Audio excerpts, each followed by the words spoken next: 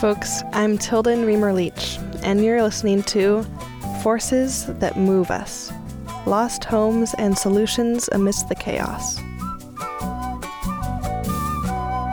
Ay, mi Ecuador, mi lindo Ecuador, donde quiera que vaya, te llevo en mi corazón.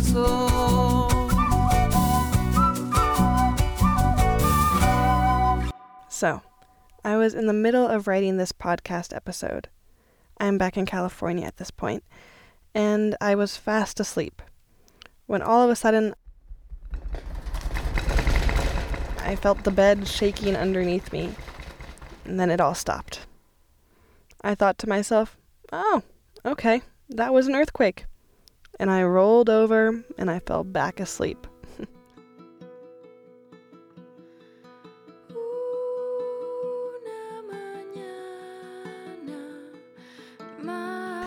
In the morning, I couldn't get out of my head the contrast between my experiences during this California earthquake and the way people experienced the earthquake in Ecuador. I had an immediate flashback to the countless stories I heard over the course of the year I spent living there. Vendíamos ceviche nosotros y veníamos con todos nuestros hijos en la playa. Eran cinco para las 7, nosotros veníamos paseando por el mercado de Atacame. Comprándonos unos panes y una cola veníamos nosotros. We were selling ceviche on the beach and we were walking back with all of our 6 kids. It was 5 minutes to 7 and we were passing by the market of Atacames to buy some bread and cokes. We were all walking and talking. We passed over a bridge and we felt something like, oh, what was that? But since we were walking, we only felt it a little. We got to the central market and my third son was getting his bread when the earthquake of April 16th, 2016 happened.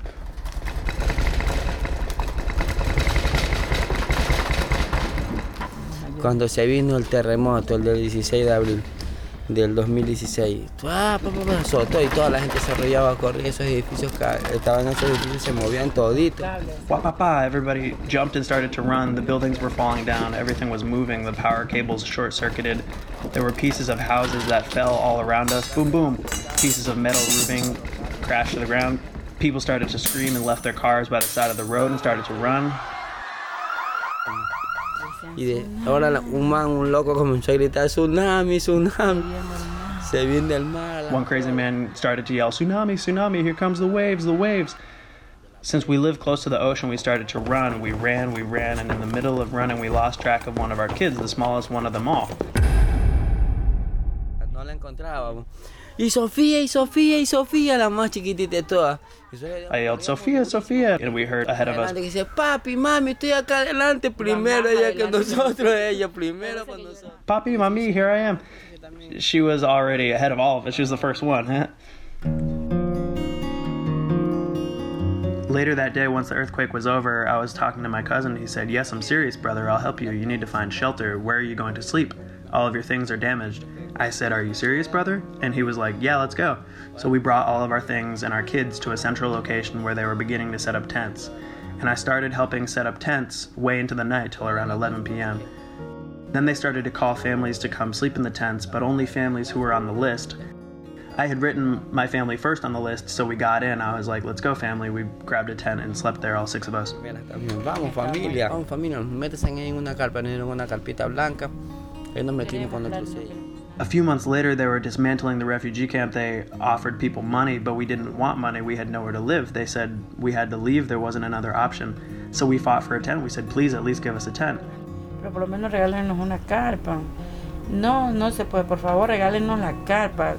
Ya quedamos. Please give us a tent. There were 21 families. A lot of them had family they could stay with. The rest of us didn't have a place to go. The families who were left, we made a video. We didn't cry to get pity. We cried so that they would understand. Nos inundamos, el agua hasta las rodillas, fue algo desesperante también. Todo una tras cosa de otra, hemos sufrido bastante para estar aquí donde estamos. We lived in another tent for another 2 years and the tent flooded. We had water up to our knees. It was desperate times. One thing, then another. We have suffered to be where we are. I hope Clever and his family's story can give you a sense of the kinds of stories I heard over and over again during my time on the coast. Over the course of a year, I was able to interview over 350 people about their experiences during the earthquake and they all shared similar stories about the lack of reliable news reporting, fears of tsunamis hitting the coast, anxiety, and solidarity among neighbors, and the long road ahead to recovery. Their stories could have been mine, or yours even, if we had just been in a different place at a different moment in time. As I'm sure you can tell by now, in this week's episode, we're going to be talking about Ecuador's earthquake of April 16th, 2016, which hit the northwestern coast around 7:50 p.m. that day. The earthquake had a magnitude of 7.8 and left around 40,000 people homeless. The earthquake has had a deep impact on the local economy and society to this day. There was an immediate unemployment spike that reached about 50% of the affected population. Many local schools were shut down in favor of larger, centralized schools. Petty crime rose, and Ecuador as a whole felt fragile, yet unified. But when I first arrived on the coast, I knew none of this.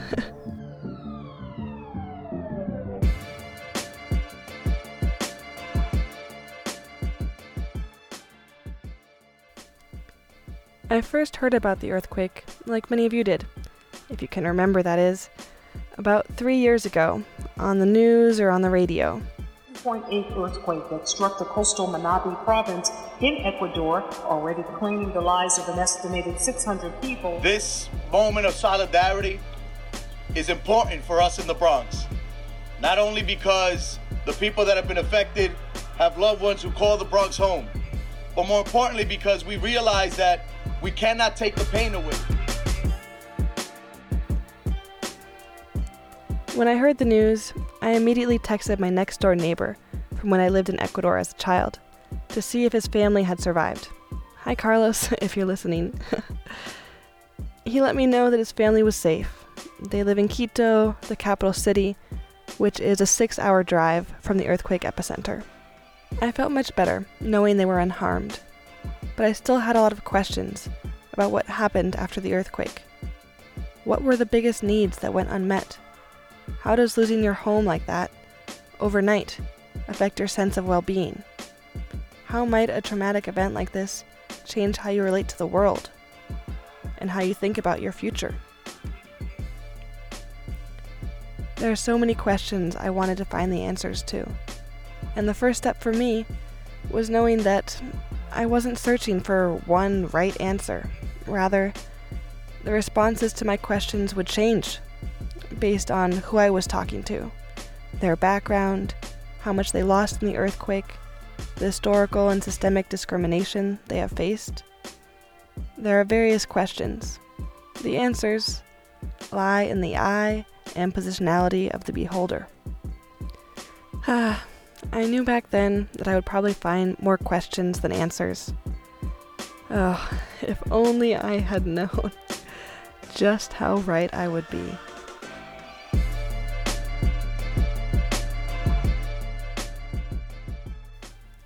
Okay, so I thought I would start by sharing with you the journal I recorded from my first night on the coast. Okay guys, so I just finished my first official day on the coast. Oh man, as you can probably hear, I'm a little tired, but so much to tell you. Okay, so today I walked the streets of Atacames for the first time. So Atacames is a relatively small fishing village on the coast in the province of Esmeraldas. Walking around on the streets today, it's a bit chaotic actually, with little motorcycle taxis beeping and honking their horns. For anyone who has been to Southeast Asia, they're very similar to the sort of tuk-tuks you would see there. But they kind of drive every which way, don't really follow traffic laws. And people in the little town, they're in a hurry, you know? They're moving things, getting things done. But the pace of life isn't anything close to something you might see in New York City, for example.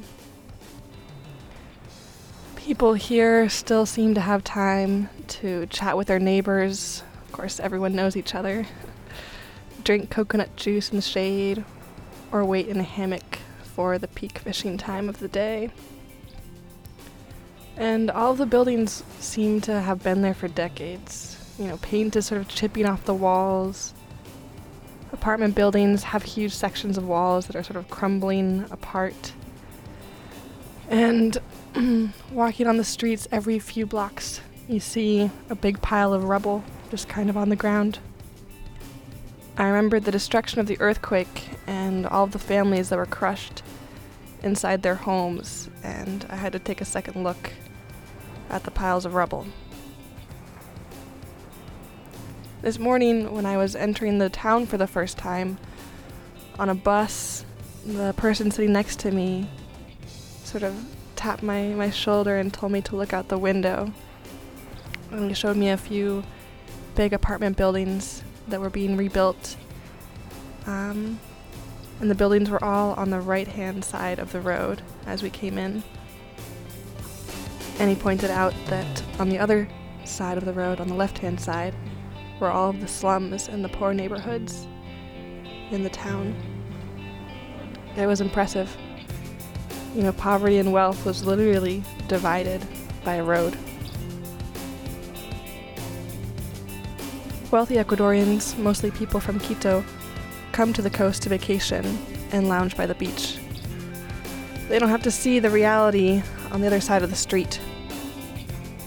Many people warn me that it's dangerous to go to that other side. That as a gringa and a woman, they might easily rob me or do something worse. But I can't think about those things too much. I have to go to the other side and really know how people lived through the earthquake, what their experiences were.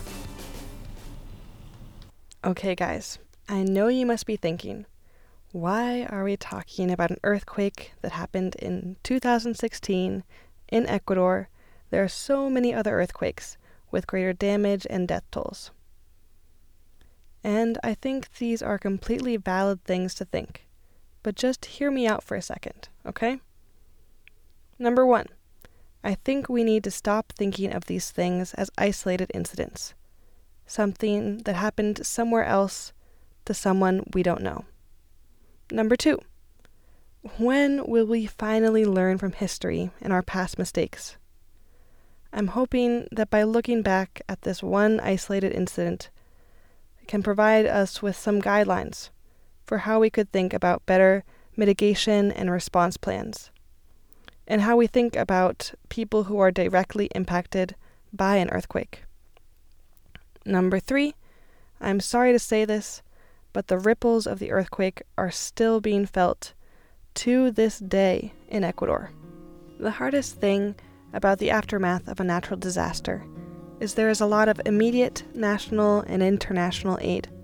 But after a few months, people start to forget. It may be hard to believe, but while doing my research, I discovered that many people are still without a home. The ripple effects of the earthquake have not subsided. It's not over, even after 3 years.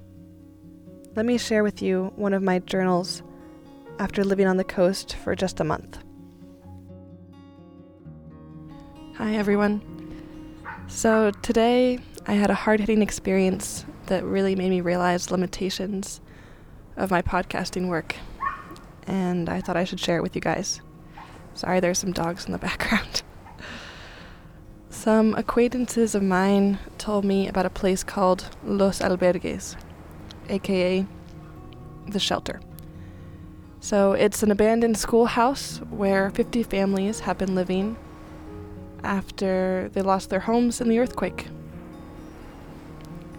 The government placed them there since their houses collapsed into rubble, but now it's been 3 years. 3 years of waiting, hoping to get out. Loved ones have died in there. The people are kind of running out of hope. So when I went there, you can't really see the makeshift shelter from the outside. When you get past the front gate, the first thing you see is a rundown basketball court with faded court lines and just a wire rim for a hoop. But as your eyes adjust to the light and you start looking around, you can see a U-shaped building kind of framing the court, with crumbling walls and boarded up windows from the inside, and old bed sheets that are sort of tacked up where there used to be doors.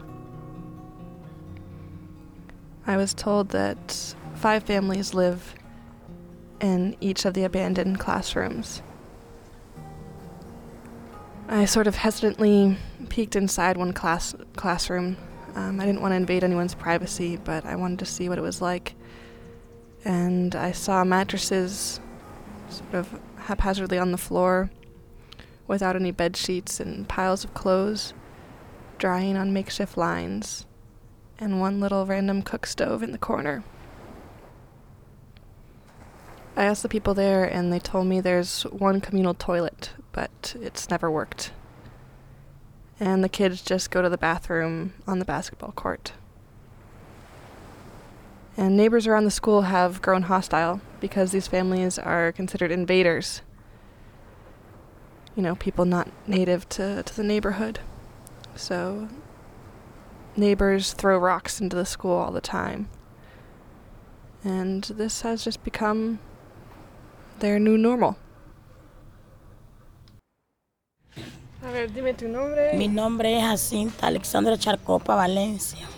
Y mi experiencia aquí es que tengo cosas buenas y cosas malas. My name is Jacinta Alexandra Charcopa Valencia, and my experience here is I've had good experiences and bad experiences. Las buenas es que hemos pasado momentos bonitos, aunque estamos aquí en el albergue, pero hay que darle gracias primeramente a Dios por lo que Dios ha hecho. The good is that we have had beautiful moments here together. Although we are in El Albergue, we have to be happy first for God and what He has done. And then there are moments when I just want to be gone, where I don't want to be here anymore. I want to be there. I would like to leave. Because we can't sleep. We can't even go play on the basketball field because instead of rain, it rains down rocks. I give thanks to God. Without Him, we wouldn't be anything. We give thanks when we breathe because of the life He gives each of us. Señor, lo único que le digo, Señor, que tenga misericordia y nos saque rápido de aquí porque ya no queremos estar aquí. Porque hay personas que nos hacen mucho daño. Sometimes I ask God, please have mercy and get us out of here fast, because we don't want to be here any longer, because there are people here that cause us a lot of harm. I am 37 years old. I have 8 children, but it makes me sad sometimes because I have my small children and we have no work, without money to feed our children. When we have money, we send our kids to school. When we don't have money, they can't go. We have to go out begging. Sometimes we ask our families, but they are too tired from helping us. Sometimes people on the street help. Before the earthquake, I had my own business. Even though I was a poor person, I lived well, thanks to God.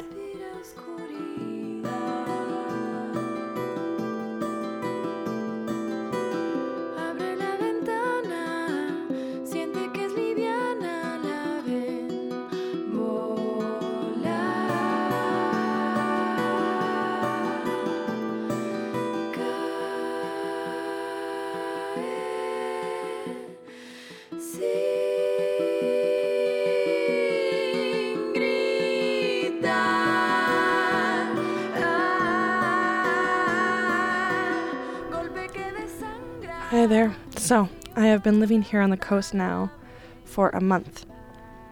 And I've gotten a chance to interview many people about living through the earthquake.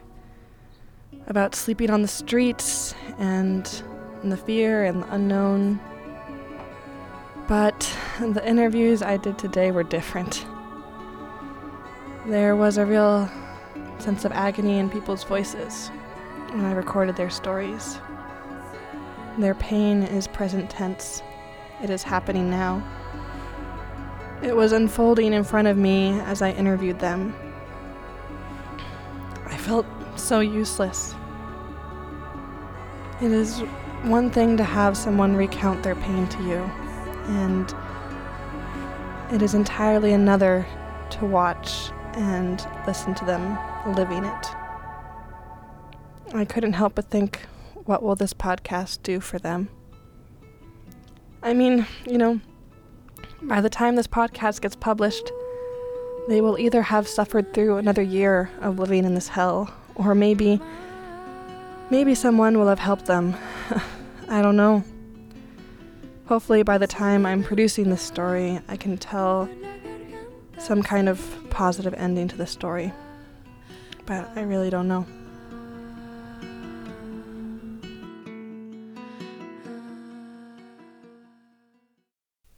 I do have an update for you about Jacinta. I'll tell you about it later on in the podcast. Right now, I want to know what you think. Who should be responsible for the well-being of Jacinta and her 8 children? It's not a question with a clear answer. Maybe the answer is, it's her life, it's her responsibility, plain and simple. But it's hard to put the whole burden on her shoulders when she has been part of a system that was already stacked against her success. And the problem in the area where we are is there is a lot of poverty, there's lack of education, teen pregnancy, violence, alcoholism, domestic abuse. It's a pretty rough place, and we're talking about generations of this problem. So really what the earthquake did is kind of shone a spotlight on an already troubled area. And so help came here that never would have come otherwise. So in a way, the earthquake brought resources that the people had been needing for many, many years. What the community at large needs is a lot of dedication and an organization. It would be great if the government would get more involved too, but if a government would work together with organizations and they would come to this area with like decades-long program and help these very acute problems, because really now it's almost 3 years after the earthquake and much of what was happening before the earthquake is happening still. People don't have jobs. People are still getting pregnant when they're 13. There's still a lot of alcoholism. Because of the earthquake, there's less tourism, and Canoa is a tourist town, so it's even in some ways more difficult to get ahead. And so there's still a lot to be done here. This is Sarah Hainenbauer. She is an American who has spent many years living in Ecuador and actually lived through the earthquake. We will hear a lot more from her in episode 4, when I talk about the creative solutions people have come up with after losing their homes in the earthquake. Sarah does bring up some important points though. Many problems of global warming and natural disasters are talked about as though they will affect all of humanity. It becomes easy to overlook the fact that even at the epicenter of an earthquake, there are people who are unequally threatened or vulnerable. When we think about natural disaster aid and relief work, we are really talking about funding that needs to address much more than just houses lost, let's say. It's people's sources of income, their emotional stability, generations of being marginalized for being Afro-Ecuadorian. For example, the province of Esmeraldas, where I've been living on the coast, is the only Afro-Ecuadorian majority province in the whole country.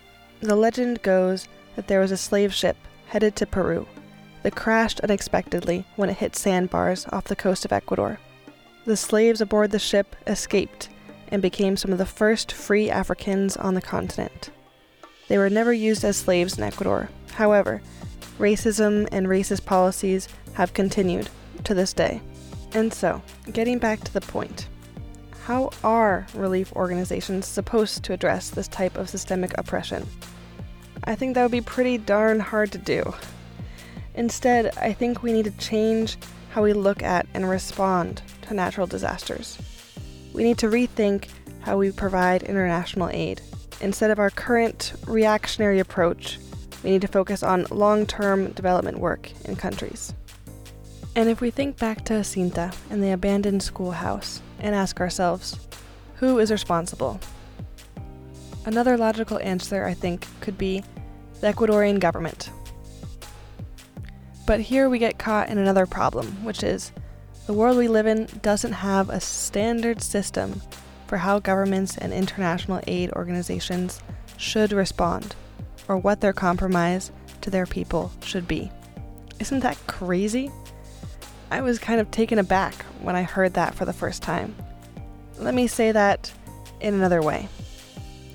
We have no international laws or UN standards even that outline how governments should help people who have been displaced because of natural disasters. But let's take a look and see how the Ecuadorian government responded. La información oficial demoró 4 o 5 horas en ser distribuida. Fue el vicepresidente del Ecuador el que habló. 4 or 5 hours after the earthquake, there still was no official information distributed about the earthquake. About 4 hours after the earthquake, the vice president of Ecuador finally spoke. The president, Correa, was in Italy at the time, and there was an embargo on information distribution. In Ecuador, there's a law that punishes any type of information that can cause chaos, nerves, or things like that. This is a new law that the Correa government passed. So on the TV channels, we saw people dancing, playing music, anything except news of the earthquake. You could only find out information about the earthquake watching international media, Colombian news, CNN, things like that. But in Ecuador, there was an embargo on information until the vice president spoke. After the initial shock subsided, and people knew that there wasn't an immediate threat of a tsunami, the government started to arrange makeshift shelters and refugee camps. After the first week or so, things started to become more organized, but there was still always a problem that people didn't want to stay permanently in a plastic tent. And that a lot of the tents that were set up came from China. They were very kind of small and almost waterproof. So people were complaining a lot that they were sweating inside them, and it was very uncomfortable. And in a lot of cases, there were quite a few people living in these tents. So it wasn't a very adequate solution for more than a couple of weeks. Nevertheless, there were some families that stayed in those tents for more than a year. So you're hearing from Marvin here, another central character in our next episode. I just wanted to add here that there are still people living in these blue plastic refugee tents. Here's my journal entry from when I first went inside one of these tents. Okay. So I'm approaching one of these refugee tents right now. This is one of 8,000 tents that were donated by the Chinese government. The tent is sort of this big sky blue color, and there's Chinese characters written on the side, which just feels so out of place to see here in Ecuador. And I know there's a family living in this tent right now, but they're gonna let us see inside. Okay, let's see.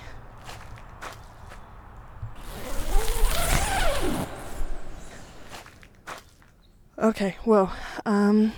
So from the inside, you see sort of 4 blue plastic walls. There are 2 sort of windows on either side that are also made out of clear plastic. And there is 1 twin mattress in here. But this tent really doesn't seem big enough to hold much of anything else. I can't believe families of 6 people live in these. And they're so hot. There's absolutely no ventilation, and it kind of smells like burning plastic inside. Okay, I need to get out of here now. All right.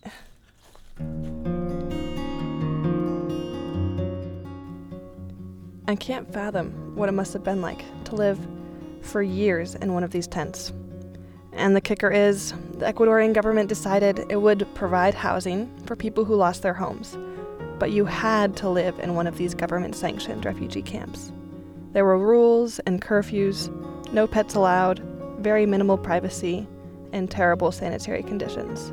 Manuel Payares, who was the Spanish voice you heard earlier, mentioned to me that there were multiple reasons the then President Correa created the system for the camps. For one, Correa had a new election cycle coming up. You know, what better way to create a base of supporters than to have communities of people who are literally depending on your government's aid?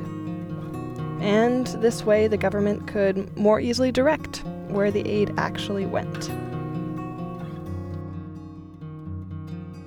Primero, creo que el sistema del gobierno, no siempre, pero en una gran cantidad, beneficia a muchas personas que son cercanas al gobierno, que tienen vínculos. The government, not always, but in a large part, tried to benefit many people who are close to the government, people that have strong political ties. So when the government started providing houses for victims of the earthquake, corruption entered. Many things came in.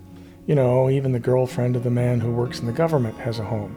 The mother has a house, the cousin has a house. Y las personas más vulnerables, las que están más lejos del poder, y las que tienen and the most vulnerable people, those who are furthest from power, and those who have less capacity to do things because they have less education, are those who have less access to houses. The politics of environmental refugees, their definition, their legitimacy, the determination of who might be responsible for them, remains deeply contentious, partly because government bodies are simultaneously involved in the displacement of their own people in one instance, while also being responsible for the care of their own citizens in another instance. As Manuel describes, this is a classic story of government corruption. Ecuadorians in general are pretty pessimistic towards government figures and have come to expect these types of things. But as a foreigner, it was still pretty hard to believe that the national and the local government could be so corrupt. I have unfortunately since learned that corruption comes in many different forms and does not just happen at the national level, but also at the neighbor-to-neighbor level. And I don't have a solid answer for you as to why it happens or how to stop it. It feels like the classic chicken or the egg type question. The only conclusion I have found is that corruption breeds where there is a perceived sense of lacking, of never quite having enough, which leads people to only think about their own self-interests. I just want to say one more thing on the subject, which is, you won't guess the type of houses the government built. Oh man, they built more houses out of cement, which is the exact type of house that fell down during the earthquake. Since on the coast it is customary to mix sand in with cement, which ends up corroding metal rebar support beams. Manuel works very closely with people who have been repeatedly marginalized and overlooked by the government, and he shared some pretty interesting insights. Es bien interesante pasar mucho tiempo en esas comunidades, porque uno aprende muchas cosas de este país, muchos problemas que tenemos. It's very interesting to spend a lot of time in these poor communities because you learn a lot of things about this country, a lot of problems we have, a lot of deficiencies, a lot of injustice, and especially how difficult it is for those people to get ahead, right? Because it's like most things are against the poor. I mean, in Ecuador, a poor person pays 20 times more for the same amount of water, dirty water I should add, than a wealthy person. In the rich neighborhoods of Ecuador, we pay 50 cents for a cubic meter of drinking water, and poor people pay up to $10 for a cubic meter of dirty water that they have to go out and collect. On top of that, I've realized that many of the problems, they're easy problems, they're silly problems to solve, but there's a lack of will, a sense of mysticism on the part of the government to really address and solve the problems of these people. Pero que no hay como, no sé, la voluntad o la mística del Estado para resolver los problemas de esa gente.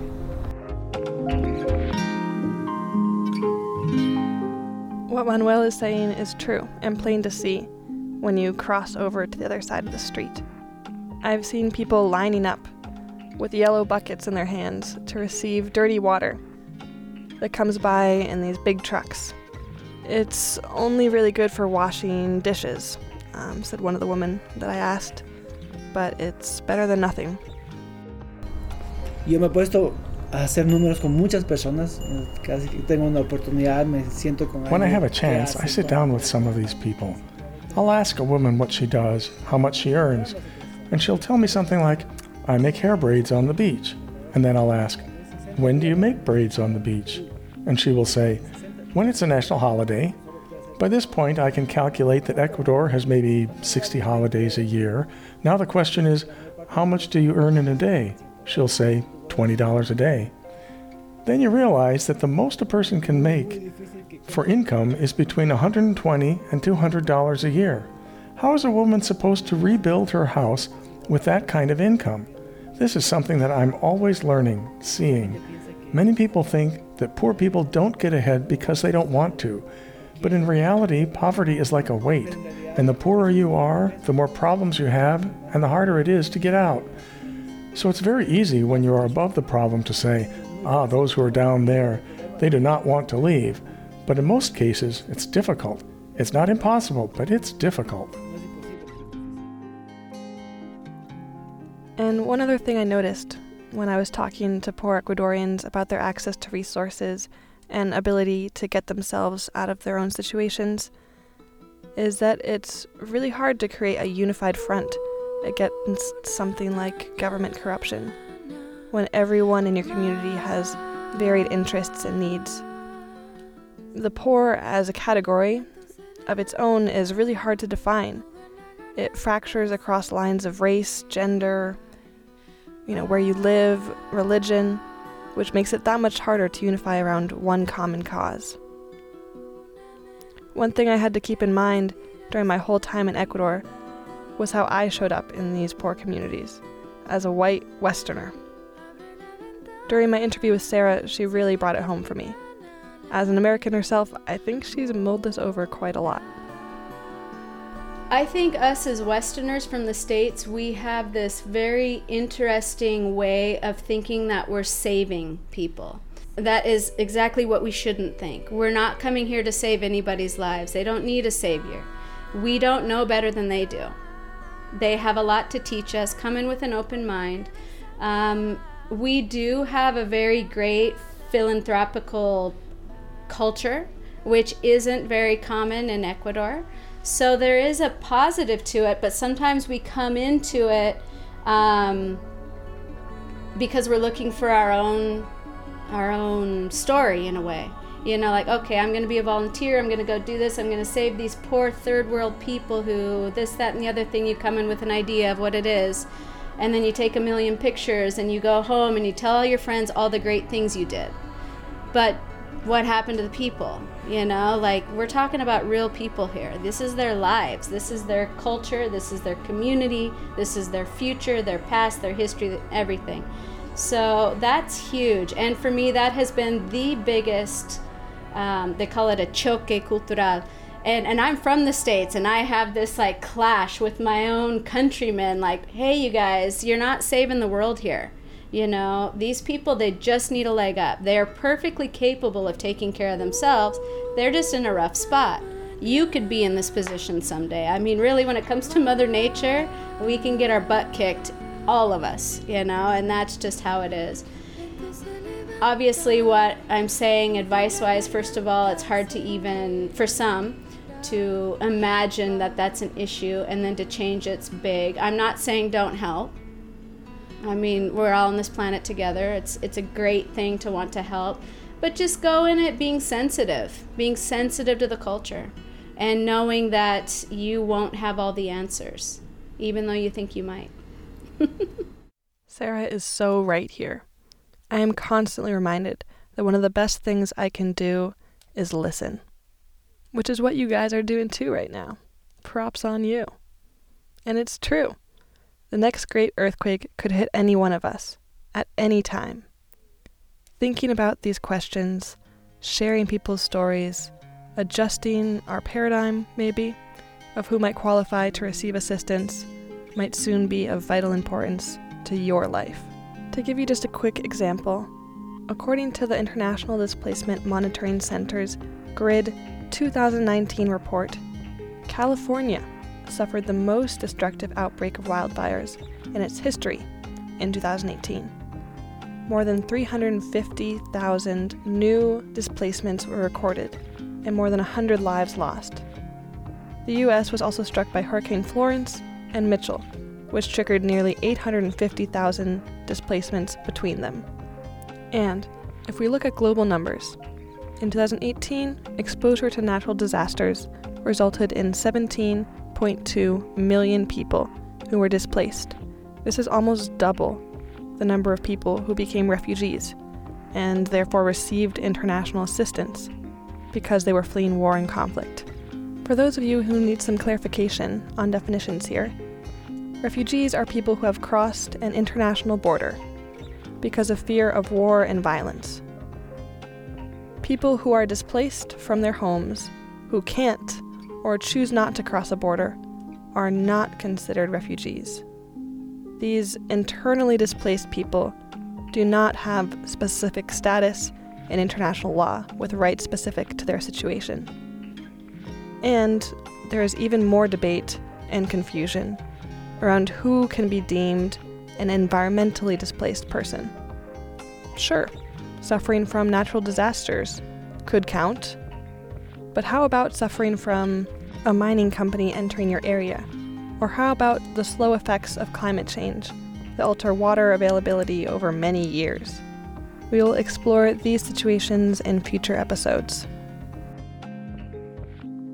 Que nos saque rápido de aquí. Si alguien está escuchando este mensaje, que por favor ayuden con esa donación. Get us out of here quickly. If someone is listening to this message, please help us with that donation for a bamboo house, because it is impossible to sleep here.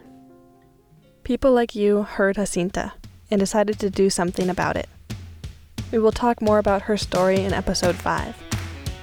And in the next 3 episodes, we will explore a variety of creative solutions that people have found after they lost their homes to the earthquake.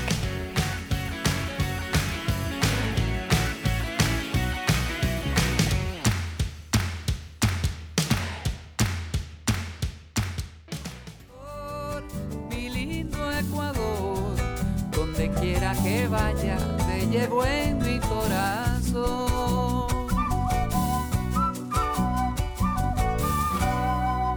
If you would like more information and photos from the stories on this podcast, please go to www.forcesthatmoveus.com. If you would like to listen to a Spanish version of this podcast, please search Lo que nos mueve on iTunes, or by going to our website.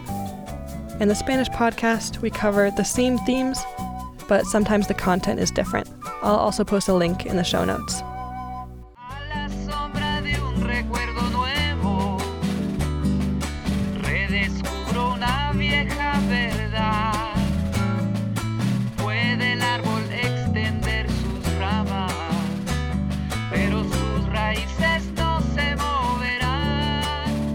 Thank you to the National Geographic Society for supporting the production of this podcast.